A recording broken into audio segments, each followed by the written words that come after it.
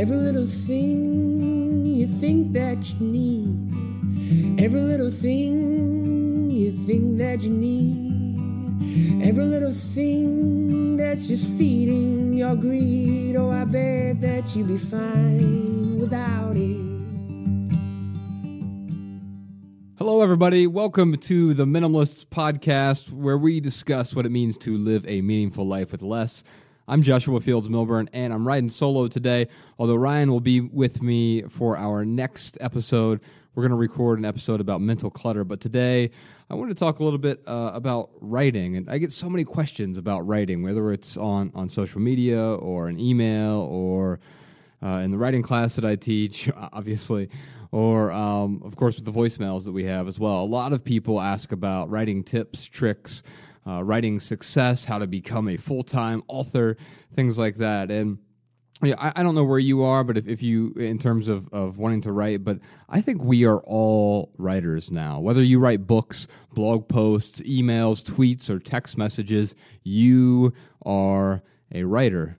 And no matter what your preferred medium is, what I hope to do today is share a few tips and best practices that I've learned over many years of writing to help you write more effectively. So this episode is going to be a little bit different. Instead of going through some voicemails and random questions on social media, I'm just going to sort of summarize a lot of the questions that I've gotten and share some tips with you. My first tip for today, when you are trying to improve your writing, and again, I don't care whether it's business emails or it is you're trying to write the great American novel or a blog post or something in between, I find that a rising tide lifts all boats.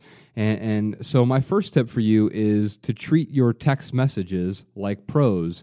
So before hitting the send button, look over your text message. Check the spelling, check the content, check the punctuation of your text message. Ask yourself, what am I attempting to communicate? What am I attempting to express? Be more deliberate with your most common form of casual writing, the text message, and you'll automatically become more deliberate with your other mediums. So when you're actually sitting down to write a blog post or an essay for college, or you want to write a love letter to a loved one, if you've improved your writing in one area, it tends to bleed over into other areas as well. Now, those two questions are pretty important. What am I attempting to communicate? What am I attempting to express? Now, people often ask me, why do you write?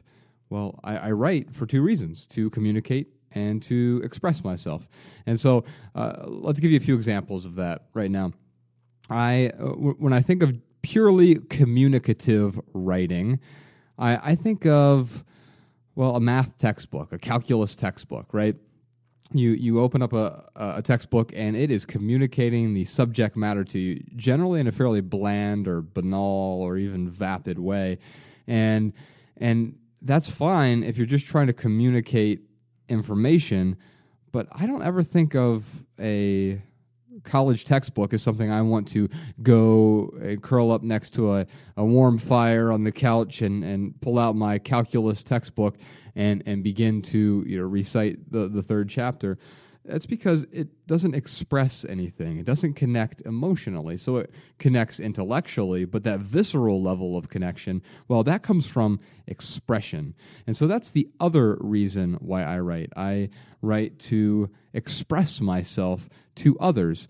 And so I think good writing tends to marry the two. It is communicative, but good writing is also expressive. So the other side of that, the expressive side, the extreme example would be a Tourettic person who is on a subway shouting to absolutely no one at all. Maybe you've seen that person before, but the interesting thing about that is they don't require an audience at all. That display is going to happen whether or not you are there in the first place. And so expressive writing is one thing, communicative writing is another, but when you marry the two, you're able to shape interesting writing that is going to add value to the reader.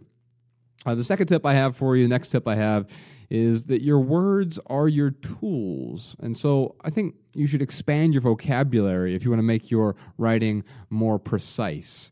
Now, there's no need to use a $10 word when the 10-cent word will suffice. But having more tools in your toolbox will allow you to select the most appropriate tool for the job, because sometimes you need an axe, and other times you need a scalpel. And so what I've done in the past is I've picked one new word a day. Now, and then I'll use that word like 21 times throughout the day. And at first, it's very forced. You're wedging that new word into conversation, because the first time you pick up an axe, you may not know how to use it very well. But over time, after you've used it repeatedly, you get good at using that tool. And the same goes for the word. So I find words a bunch of different ways. You can go to just dictionary.com, or you can have the dictionary app on your phone. I find that's a great way quite often to get a new word, although a lot of those words you'll never find to be applicable. And so the other way that I like to grab new words is I tend to read books that are outside my comfort zone a little bit too hard for me at times, and there are often new vocabulary words that I learn in there. The nice thing about reading on a Kindle or an e-reader is you can look up those words automatically, which is pretty nice, because if I look up a word and I say, I really like that word, I would like to try to use it, and then what I'll do is I'll try to wedge it into a conversation 21 times that day. And so having a new word each day, generally I'll pick it the day before, and then I will insert it into my conversations the next day. And at first, you're going to seem a little bit silly, right? You're going to feel like, oh, this doesn't fit. It's not me. Well, here's the thing. It's not you at first, but at one point, you didn't know any words at all. You literally knew 0 words. And over time, you learned more and more and more words. I find this with Ella right now. She'll be 3 pretty soon.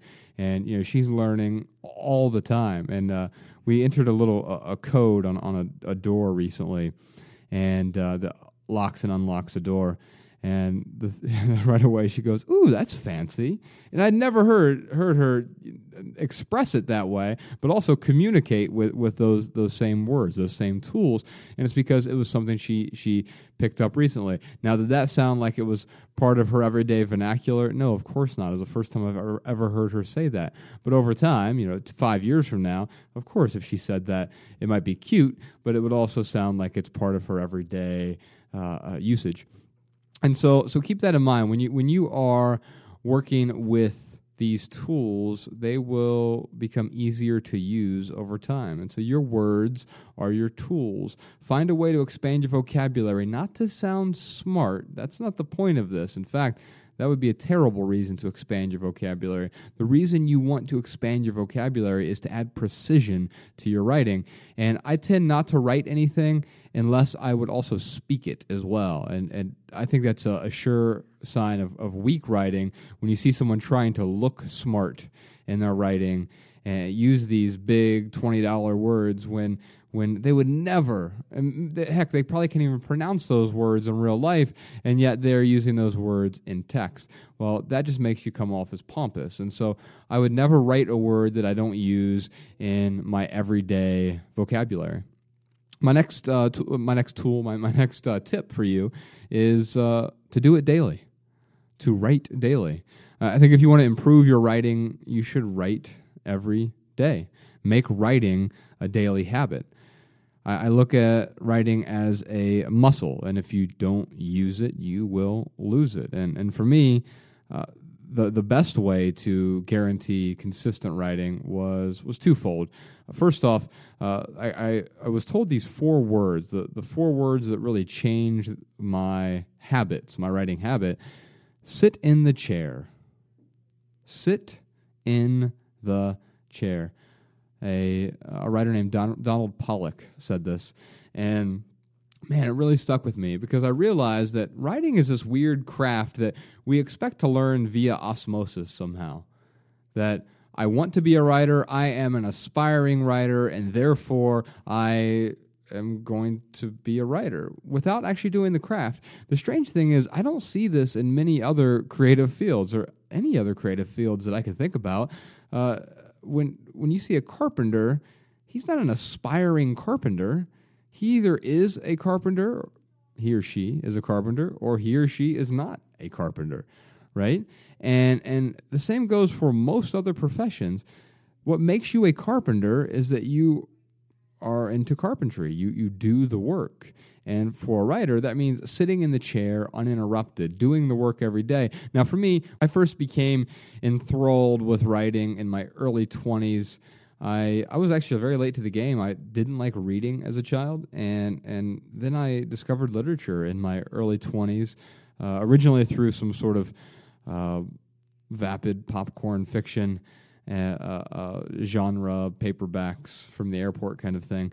But in time, I discovered literary fiction through the works of people like Bret Easton Ellis and David Foster Wallace and Mary Karr, who writes some incredible memoirs, and some other folks as well. And I found this amazing exchange of consciousness that was going on between the author and the reader. And it didn't require a direct interaction. In fact, the author may have been dead for 50 years.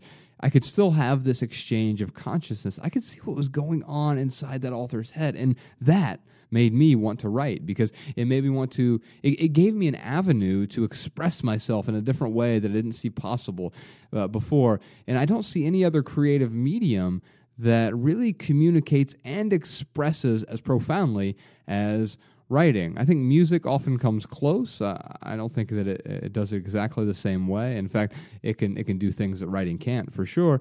But writing was this exchange of consciousness that I'd never really experienced before. And that started with literature for me, but then other kinds of writing, whether it was nonfiction or prose poetry or a bunch of other types of writing, I learned that you could communicate with someone in a way that really resonated with them viscerally. It resonated with them on an emotional level because you're also able to express yourself. And that's what made the writing stick for me. Not the rote memorization of a calculus textbook, but the communicative nature of expressive communication. And so I decided that sitting in the chair after hearing Donald Ray Pollock, who has written a couple amazing books. The Devil All the Time is a novel he wrote, which is amazing, and a short story collection called Knock 'em Stiff, which is an actual town in Ohio, near Chillicothe, Ohio. He grew up there, and it's kind of a ghost town now, actually. But it's called Knock 'em Stiff, and there's a good backstory there. And if you want to read the book, you can check it out. Sean, if you can put it in the show notes, that'd be great. But he said sit in the chair with no distractions. So no cell phone, no Wi-Fi, no internet, none of the stuff that's going to get in your way. Don't have the TV on in the background. Because here's the thing. When I was an aspiring writer throughout most of my 20s, what did that mean? Well, it meant I aspired a lot, but I didn't actually accomplish much. I didn't get much done because I set up too many rules for myself early on. When I was aspiring to write, I'd say, yeah, I will write. I just have to have everything perfect. I have to have my writing program set up just right, and my computer needs to be fully charged, and I have to have my pen and my pad next to me, and I got to make my cup of coffee, and I need, you know what? I forgot to put the laundry in the dryer. I've got to go do that. And so I'd make up these 15 rules that, of course, would always prevent me from getting the work done. They'd prevent me from sitting in the chair, because if you set up enough sort of draconian rules to get started, you'll never get started. There's always going to be something that gets in the way. And so the way that I was able to start sitting in the chair, those 4 profound words, is I was able to remove as many rules as possible. For me, that meant getting up a little bit earlier. I already enjoy getting up early now. I like to get up around 3:30, and that's naturally whenever I can. But I'll tell you this, I removed the rules. My only rule for writing now is that I have to get out of bed. That's the rule. You have to, and so as soon as I wake up, I don't lollygag, I don't stick in bed and pull the covers over my head. I wake up and I will get up and I will start writing. And that is what's important to me. That's the only rule that I need to be successful. Now, if I could figure out how to eliminate that rule and write in my sleep, then yeah, maybe if you have some tips, let me know on Twitter. I'm at JFM there. I'd love to know how you write in your sleep. Although I do keep a notepad by my bed, so I have to wake up to actually write that down, though. Although sometimes I'm half asleep when I write it down because I'll wake up in the middle of the night and I'll have this notepad and I'll write down the most profound thing, and then when I wake up in the morning, it is just gibberish. And I think, what the hell was I thinking last night? Now, occasionally there will be a nugget or two in there, so I find it to be important. It's not a total waste, but for every nugget, there is a giant heap of dung that I have to go sifting through generally. And so sit in the chair was really important to me. Eliminating those rules was really important to me. And I like to write about 3 hours a day, every day now, and I find that to be important too for consistency. And when I started, though, I didn't have those 3 hours a day. I was working 80 hours a week in the corporate world. Now, I can't tack on another 21 hours on top of that. There are only 168 hours in a week, and we need how many of those to sleep? And so we have 100 to 120 waking hours, depending on, well, hopefully you're sleeping enough. Hopefully you're sleeping 7, 8, 9 hours a night. But we just talked about that in the last episode, the health episode.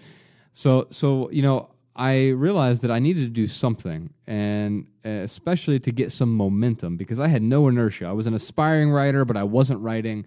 I needed to do something. I needed to sit in the chair. I needed to do it every day. That's this tip. Do it every day. Well, you know what? I got up an hour early. So instead of getting up at 5:45 every morning, I would get up at 4:44 every morning. I had my alarm set for 4:44. I'd roll out of bed. I'd start writing.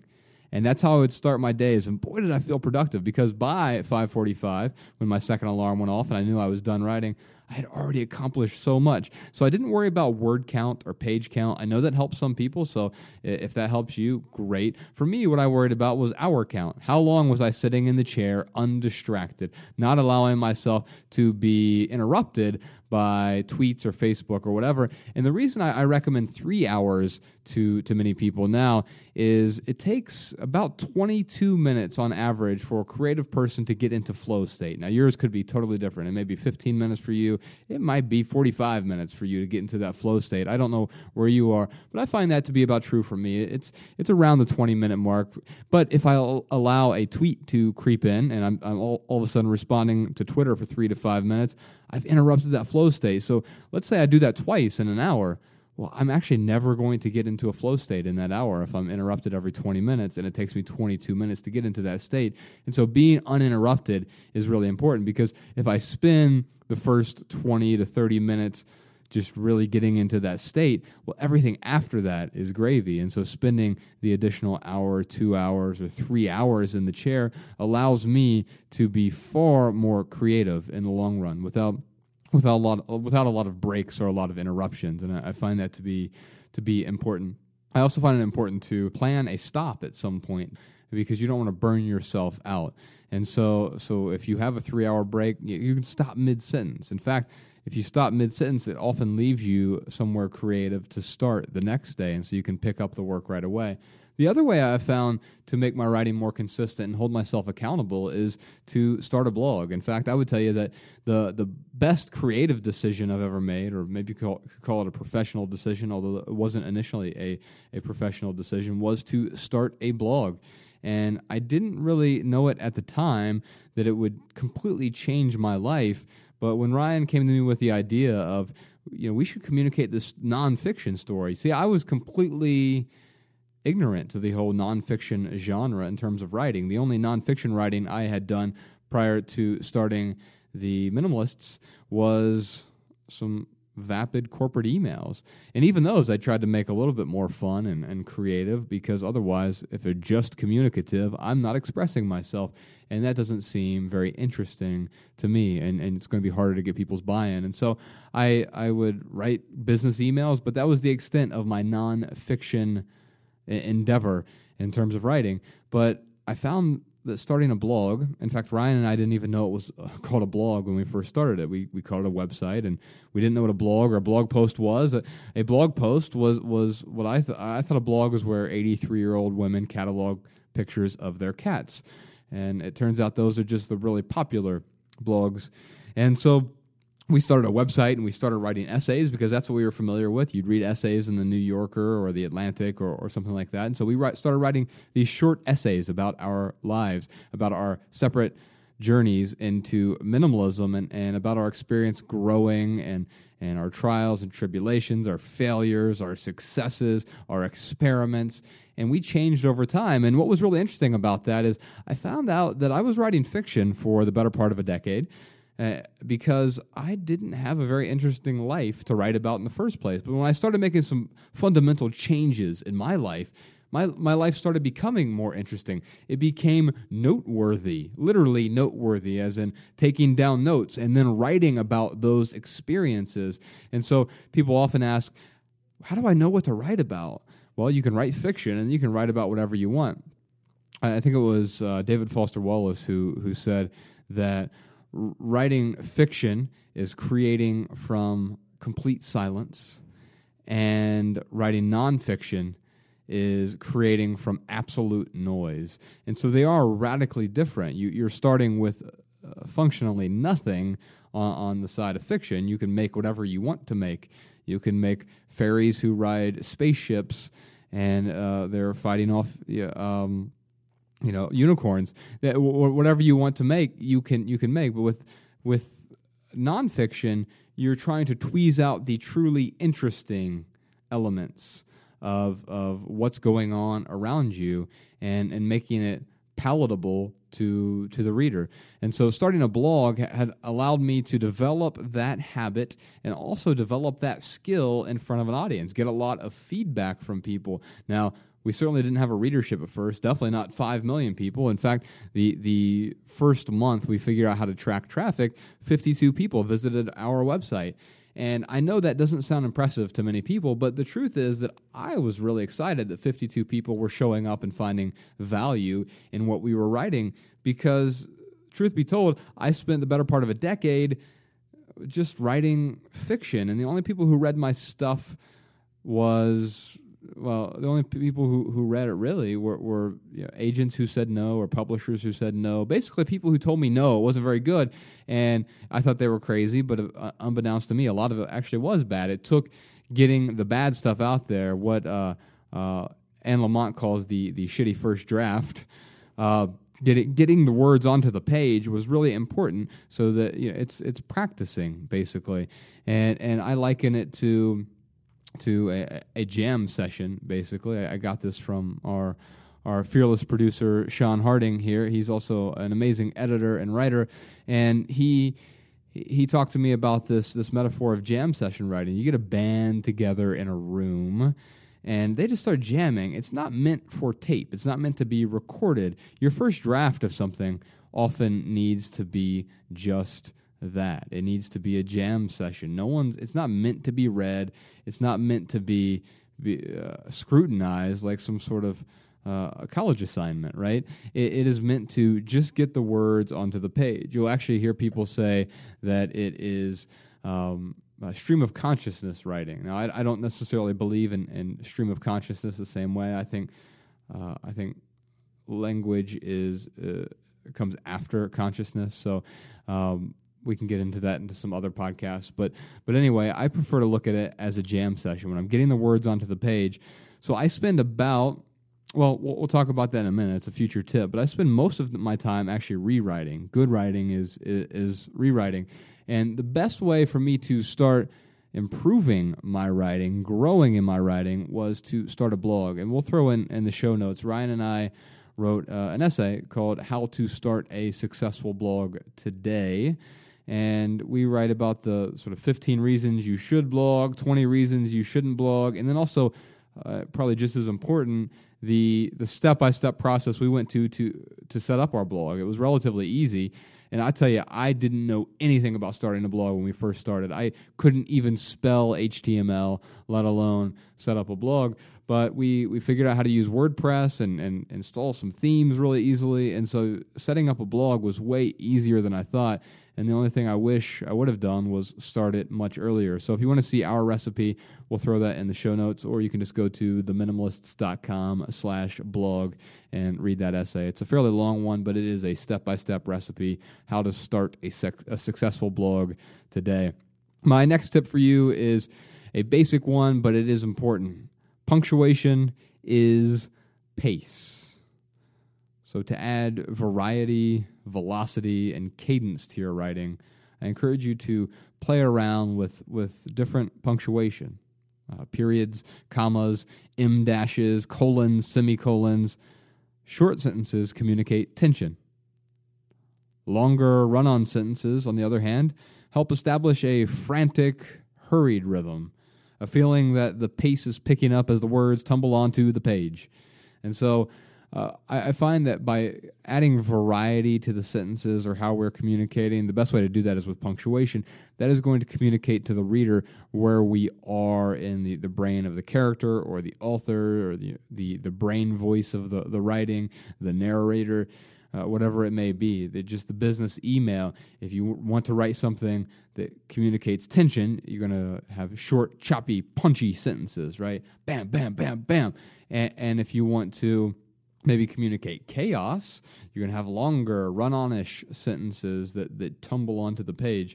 And so find the right punctuation. Again, going back to my very first tip, the best way to play around with that to get good at it is do it in your text messages. Play around with the punctuation in your text messages to try to communicate in these little short bursts, and you'll be more effective in your longer writing as well. My next tip for you is to avoid throat clearing. Blogs, books, and social media blog posts, or social media posts, rather, are littered with, I think, unnecessary intros, solipsistic digressions, and avoidable drivel. I say ditch the nonsense and state your points. When in doubt, I find that it's best that I'll delete my first 2 paragraphs in a blog post and see if the writing improves. Too often, I see this when I am reading a blog or someone sends me a link to a blog post or an article somewhere, and it's a sure sign of amateur writing. Someone is throat clearing at the very beginning of a blog post. They want to say, "I'm sorry, I haven't written in a while." Well, no one really cares. Half the people who are reading it don't even know you haven't written in a while. Why would you begin with an apology unless it's ironic or something? There are ways that you could do it, but an apology like that is just a little bit of throat clearing, and that's silly. Get to your point. And I find one of the ways to do that: delete the first 2 paragraphs. Does it make my writing better? And often the answer is yes. Delete, delete, delete, delete, delete. Why delete so much? Well, that's my next tip. Don't waste the reader's time. Our time and attention are 2 of our most precious resources. So it is selfish to force the reader to spend 15 minutes reading something that could have and should have been communicated in 90 seconds. So if you want to earn your reader's trust, don't waste his or her time. I mean, come on. Let's think about this. We are on social media, and so we say, well, it's free for them to read it. It's free for them to follow me. It's free for them to read my blog. It's free for them to subscribe to my email. Yeah, it's free monetarily, but that's a very narrow way to look at it. It's not free for them to read your blog. You're asking for their most precious resources. You're asking for their time and their attention. What's more precious than that? Money is a renewable resource. You can't renew your time. Once you've given it up, you've given it up. And so I don't want to waste my readers' time. In fact, that's why you may look at our blog posts, what I would call an essay, and generally they start out at about 2,500 words quite often.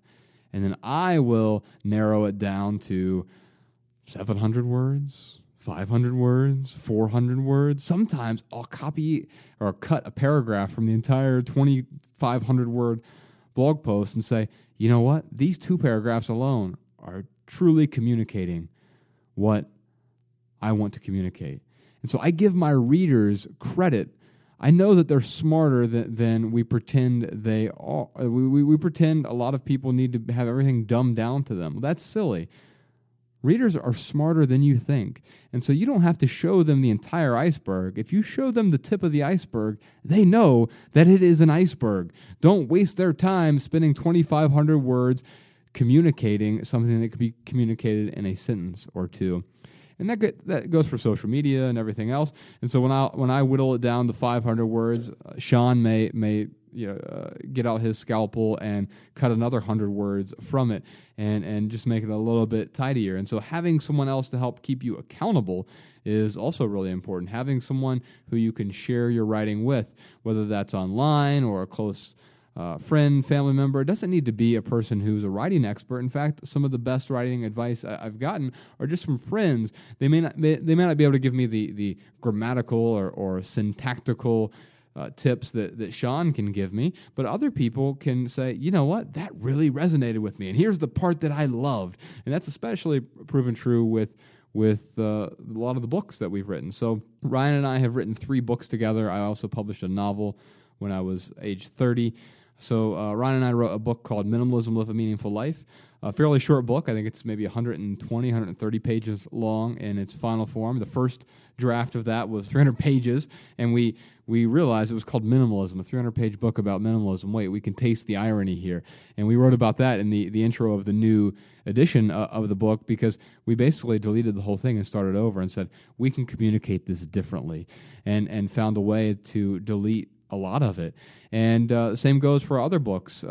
Everything That Remains, which is my favorite book of ours, was over 700 pages. I think it was about 750 pages at its bloated zenith. And what we realized is that, you know what, we really want to get this down to something that is palatable. Now, these weren't 750 publishable pages. Don't mistake me here and say we were going to publish a 750-page book. That was never the intent. But it took creating a lot to be able to whittle it down to something that was truly meaningful. Now it's about 200 pages in its final state. We also have an essay collection called Essential, which we put out a new edition of last year in 2015. And man, Sean, that was 700, 800 pages when we were going through it. And it's about 300 pages now. And the reason it was so bloated at first is we knew we had to put everything in there, all of the best of the minimalists. It's an essay collection, and so now it has about 150 essays in it, but it originally had about 340, 350 essays in it, and we whittled it down, and we kept arguing and fighting and saying, I really want this. Oh, no, it's communicated there, and I think it's better communicated like this, and eventually we got it down to something that was palatable. Same with As a Decade Fades, although that's a little bit different. That's a novel I published when I was 30, and I actually spent most of my 20s writing that novel, mid and late 20s, I should say. And so a lot of the writing in there is a good representation of my 25-year-old self. I spent about 1,000 pages on that book to get it down to its 250-page state now. And I think what's important there is I put a lot of work into it, and I was willing to, who is it, Fitzgerald, Kill Your Darlings? Faulkner, yeah, that's right. So it's Faulkner, the Kill Your Darlings. What I would say is make the page bleed, and so I will often bring out that red pen and just get down to deleting, and I think that's going to be really important. In fact, it'll be important for an upcoming tip here. All right, so my next tip is 30% composition, 70% editing. So for every hour you spend writing, I recommend spending 3 hours editing, shaping your work into something more concise, more powerful, more beautiful. Writing, well, good writing at least, is rewriting. And so keep that in mind as I went through those other books and said, okay, As a Decade Fades was 1,000 pages. Again, not 1,000 publishable pages. It was getting that shitty first draft onto the pages, the second draft being slightly better, moving things around. In fact, with that book, the main character was originally a different main character, and that didn't come around toward the very end. I think I was 27, 28 years old when I sort of found that main character. It was a totally different character. It was written from a different perspective, a first-person perspective instead of a third-person perspective. It was also originally written in a present tense instead of a past tense. And so I was able to adjust those things through various drafts. But the important thing was not to find the perfect tense and the perfect perspective and the perfect characters and have everything be perfect, because if your affinity for perfection is high, you'll never actually put the words on the page. Realize that once you put the words on the page, you're heaping this pile of rock together right now. And the metaphor I like to use when you think of Michelangelo sculpting the statue of David, he didn't start with the statue of David. He started with this huge chunk of marble, and he had to start cutting away. And the difference with writing is we also have to create the marble from which we sculpt. And so that first draft of words that no one's going to read, I actually call it a zero draft when I'm going through it, just getting the words onto the page. That zero draft is important because it gives us the marble from which we're going to sculpt our version of David. And even if that's a business email or a text message, you can have a shitty first draft in your text message. I know when I'm texting people and that those little bubble comes up and they see that I'm replying to them, they have to be like, why is he taking so long to respond to me? Because I'm trying to craft a message to them that honors them with brevity, it honors them with clarity, and I often fail at that, but I do my best to be both expressive and communicative, even in that sense.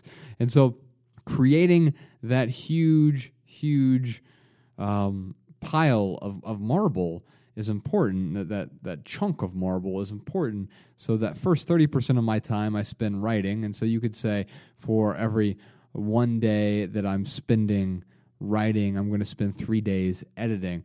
I'm going to pour the words onto the page. Now for you, that might be slightly different. You might say, I'm going to spend 2 days writing and 4 days editing. It's really up to you to determine what's right for you, but don't underestimate the editing. And the way that I do that is during the composition process, the jam session writing. I'll give you a few tips here, but the jam session writing, I make sure I treat that as junk. It is truly a jam session, just getting it out there. I know that it's not being recorded. I know I can mess up. There can be spelling errors. There can be syntactical errors. There can be grammatical errors. There can be errors in tense. There can be errors in accuracy.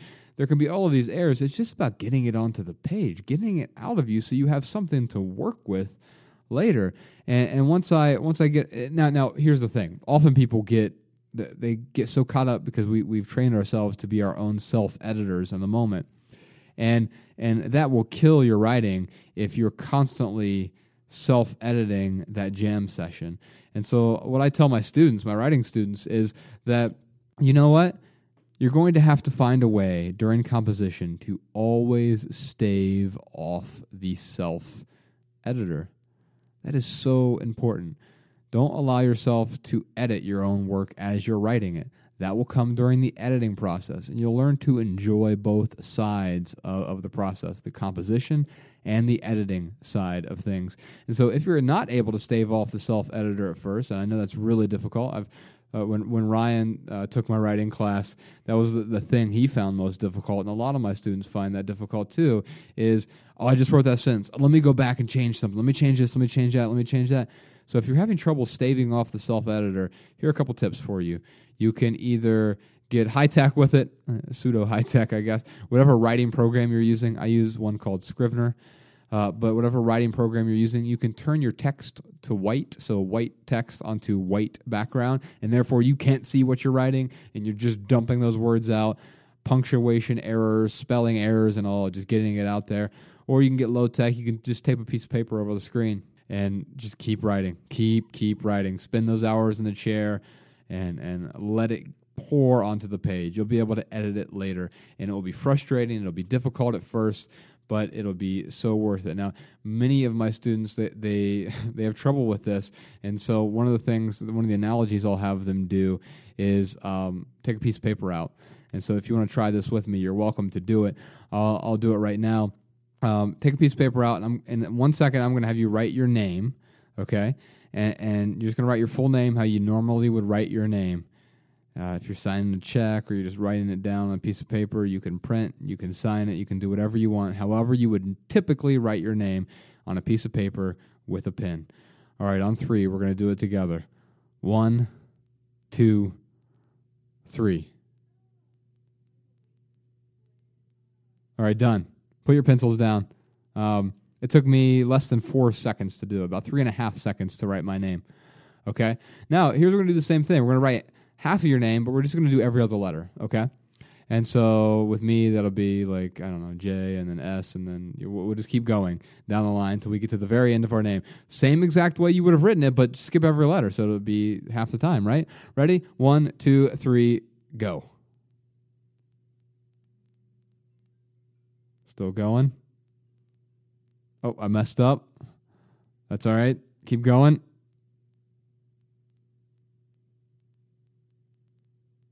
Oh, all right. What was that, like 14 seconds? I think that, well, that doesn't make any sense, right? Well, why does it take 3 or 4 times as long for me to write my name when it's half as short? Well, it's because we're not used to it, right? So you're not going to be used to composition this way, but it's going to make you better. Because here's the thing: if you were to keep writing every other letter and you did it every single day over the course of 2 months, 3 months, a year, you're going to cut down the time it takes to write your name by 40%, 50%, and that's what's important. You're actually going to improve, even though it's more difficult at first, and that's what is important to understand here. By changing your pattern, you're going to change the way that you create meaningful writing for other people, and so be willing to get stuck in the composition, and then move over to the editing portion on a different day, returning to the text that you composed and making it into something, shaping it into something more concise, something more powerful, something more beautiful, because good writing is truly, it's just rewriting. My next tip for you is something I call narrative urgency. What is narrative urgency? Well, I think that every sentence that you're writing should serve a purpose. Your first sentence must make your reader want to read the second sentence. Now, the second sentence is a little bit different. The second sentence must make your reader want to read the third sentence, right? So forth and so on. That goes for a business email. That goes for a blog post. That goes for a Facebook status update, and that certainly goes for a novel. One of my favorite pastimes, I'll go to a bookstore, and I'll just start reading first sentences. I love going to a bookstore, cracking open just a random book and reading that first sentence. Does it draw me in? Why do I call that narrative urgency? Well, does it create urgency? Does it make me want to read the next sentence? If so, I keep reading. If not, I stop. In fact, a common practice of mine is if I don't get past page 50 in a book usually unless it's a masterpiece. It's because I don't want to waste my time finishing a book just for the sake of finishing. Now, I realize that some books get really good after page 180. American Psycho is a really great example of that.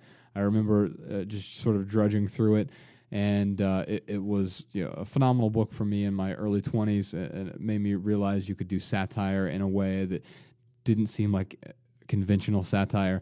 But anyway, for the most part, I do not make it past page 50 unless there is something really special going on, because every sentence needs to serve the next. So when we talked earlier about kill your darlings, let's make it a little more graphic. Kill your babies. These are things that you've created. You've birthed these words onto the page. But guess what? Don't get too tied to it.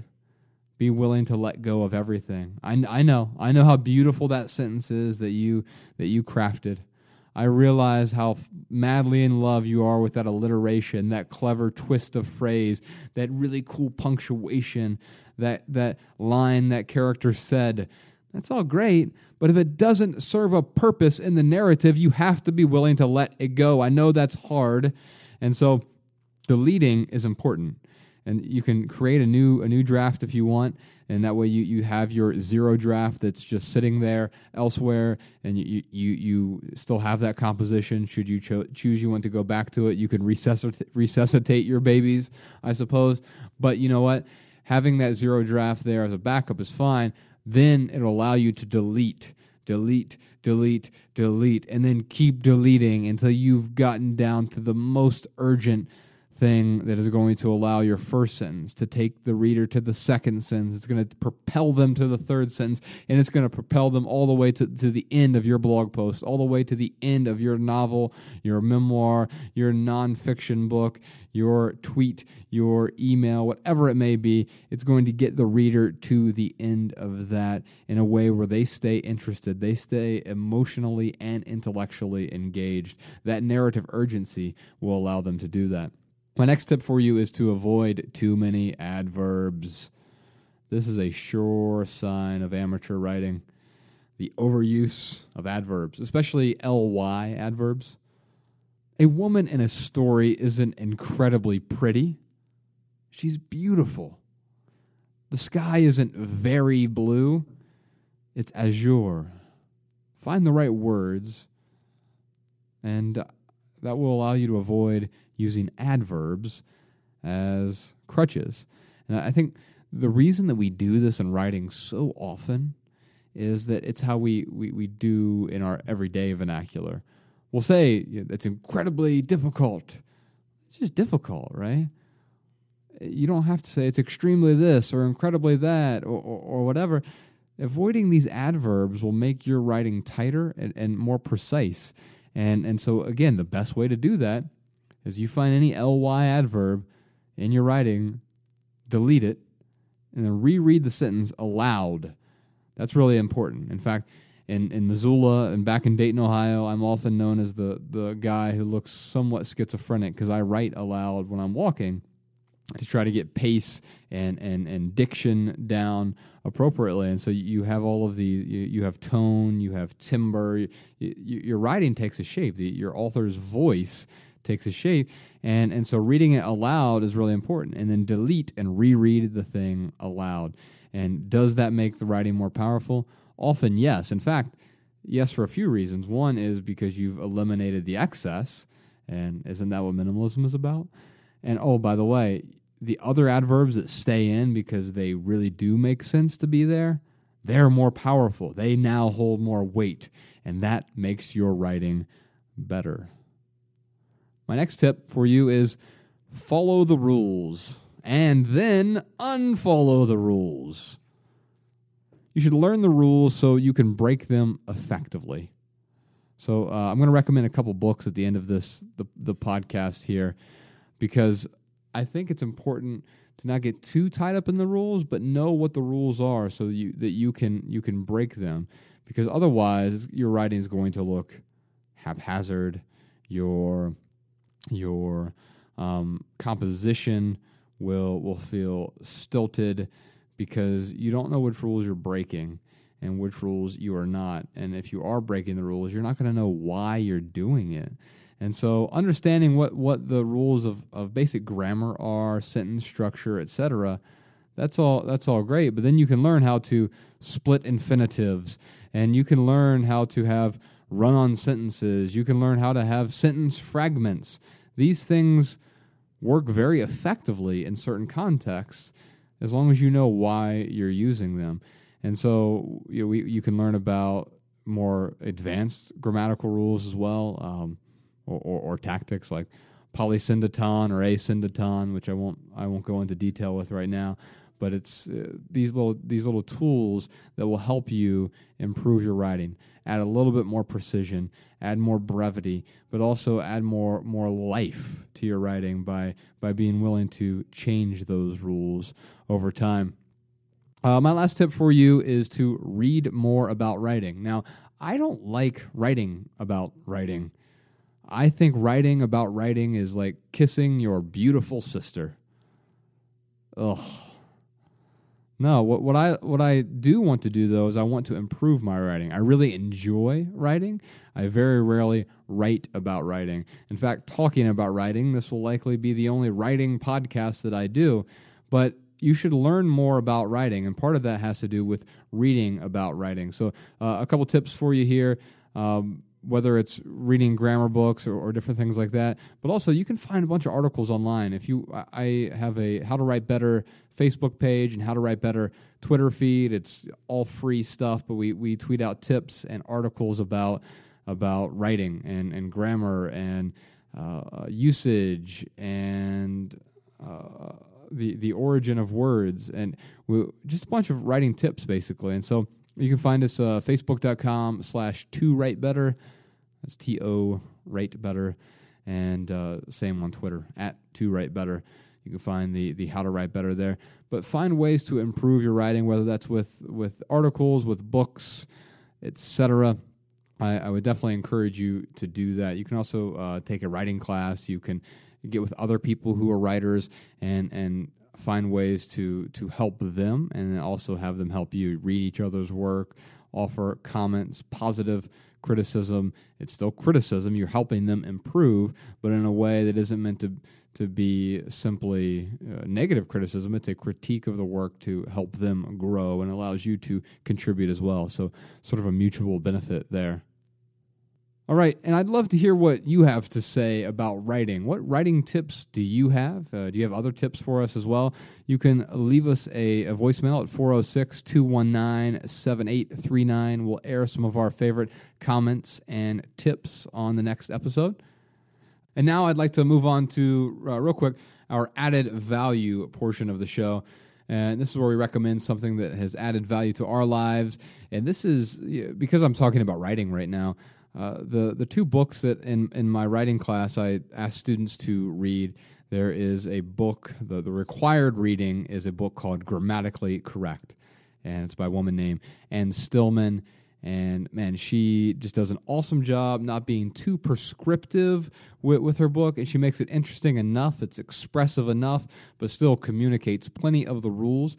And if you're like me, at first it'll drive you crazy because she isn't very prescriptive, and I want a prescription. Here is the definitive rule. Well, let's think about that for a minute. Language is invented by humans and changes dramatically over time. Shakespeare was supposedly modern English, and it is radically different from how we write and talk and communicate today. And so language is fluid. It is ever-changing. And so she presents a great snapshot, a picture of the best standard written English, but also allows for deviations from that. And so Grammatically Correct, we'll put a link to that in the show notes. And the other book is Gardner's Modern Usage Dictionary. Now, it's not a traditional dictionary where you look up words, but it is a usage dictionary. And Brian Gardner is a grammarian and a lexicographer, and he does a phenomenal job, also not being too prescriptive, but providing us with turns of phrases and rules, very specific rules around usage. It's a very big book. If you were to throw it down at your doorstop, it's going to sound like a bomb goes off, but it is a very useful reference. And so I keep those two books fairly close to me. They're on my bookshelf. They're often referenced because they help me be a better writer, especially when I'm thinking about a rule. Is it different than or different from or different to? Oh, yeah, that's right. It's different from, unless you're in Great Britain or Australia, different to works there as well. But in everyday vernacular, we may say different than. This cup is different than that cup. But that's not correct in good writing.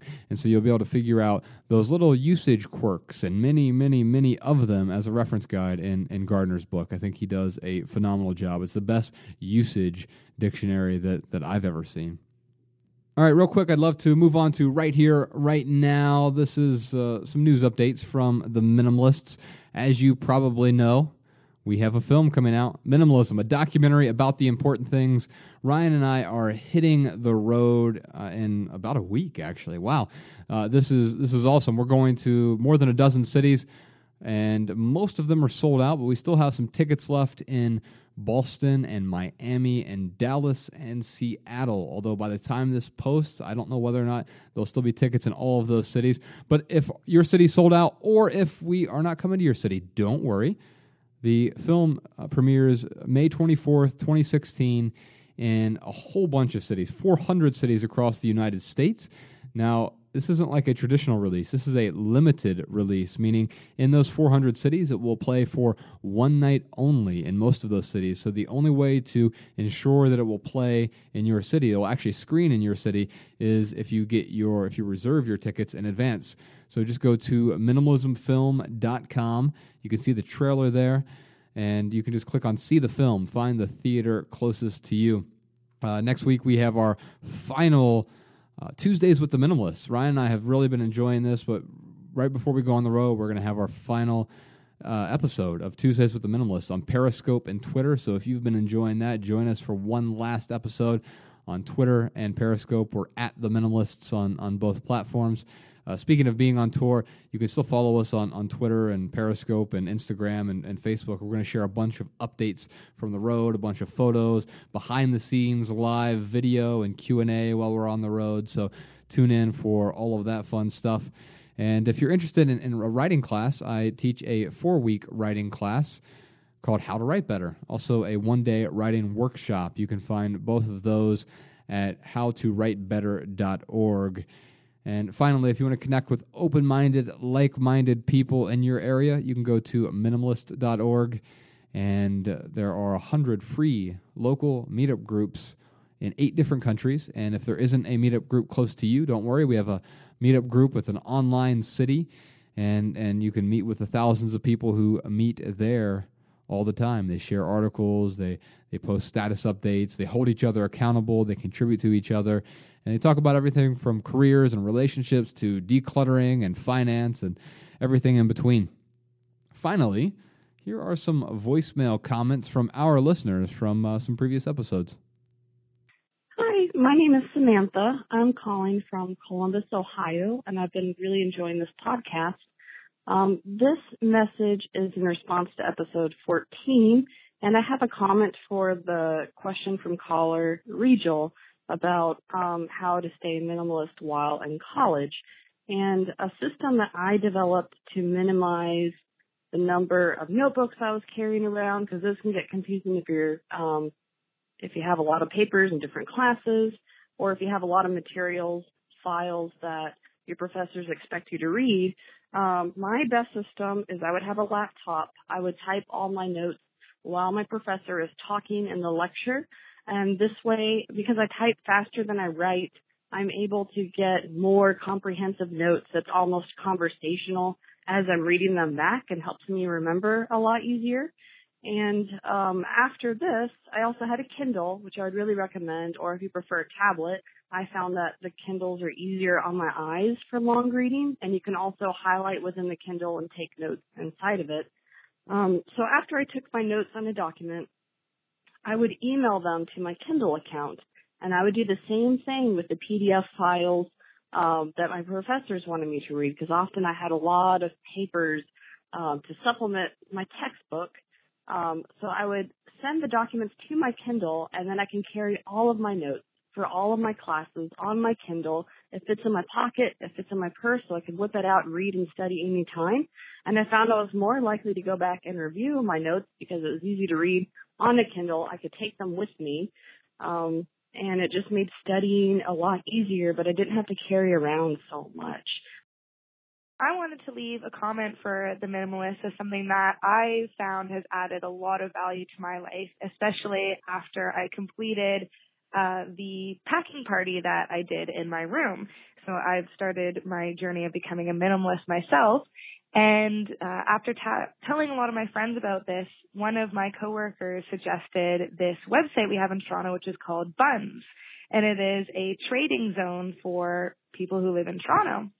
And at first I was a little bit apprehensive because as a minimalist, I don't want to be taking on more stuff.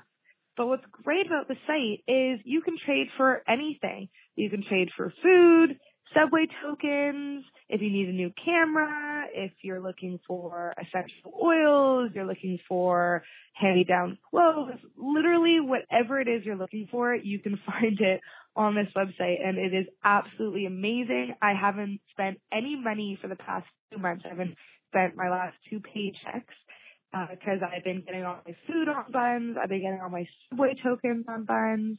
I found, I got a typewriter, which is amazing because I've always wanted a typewriter. So it's just, I think, something that is a really cool system that we have in Toronto, and I'm finding that some other cities are starting to catch on. Even one of my friends started their own buns in Montreal. So it's just kind of a neat idea. I know even on Kijiji there is a trading option, and I just think that that's kind of a cool way if you're not necessarily looking for money, you're looking for a particular item that really adds value to your life, then this is something that I found is super duper cool. Hi, this is Sherry from St. Louis. This is a comment in regards to a question that somebody had on the career podcast episode about getting a second phone for work. And I just wanted to say that if that person doesn't actually want to have a physical second phone, I would suggest getting a Google Voice number, which is free. They can set it up so that it calls their cell phone, but you can also set up things like do not disturb for certain hours or schedule after hours so that it doesn't ring when you're at home. So instead of having, two physical phones, they can just manage two different phone numbers. It's a little bit different than having a SIM card that you switch out, but they will have to check with their phone plan and their service to see if that would work with Google Voice, if there's any other overages like data and things like that. All right, y'all, that's it for this episode. If you have a question for the Minimalists, you can give us a call, 406-219-7839. And if you leave here with just one message, we hope it's this: love people and use things, because the opposite never works. Thanks for listening.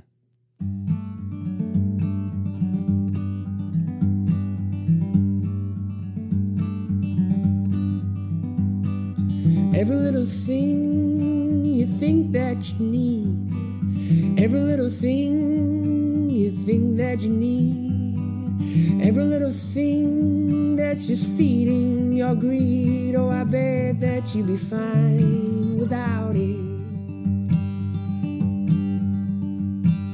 Every little thing that you gotta have, every little thing that you gotta have, you gotta reach for, and you gotta grab. Oh, I bet that you'd be fine without it.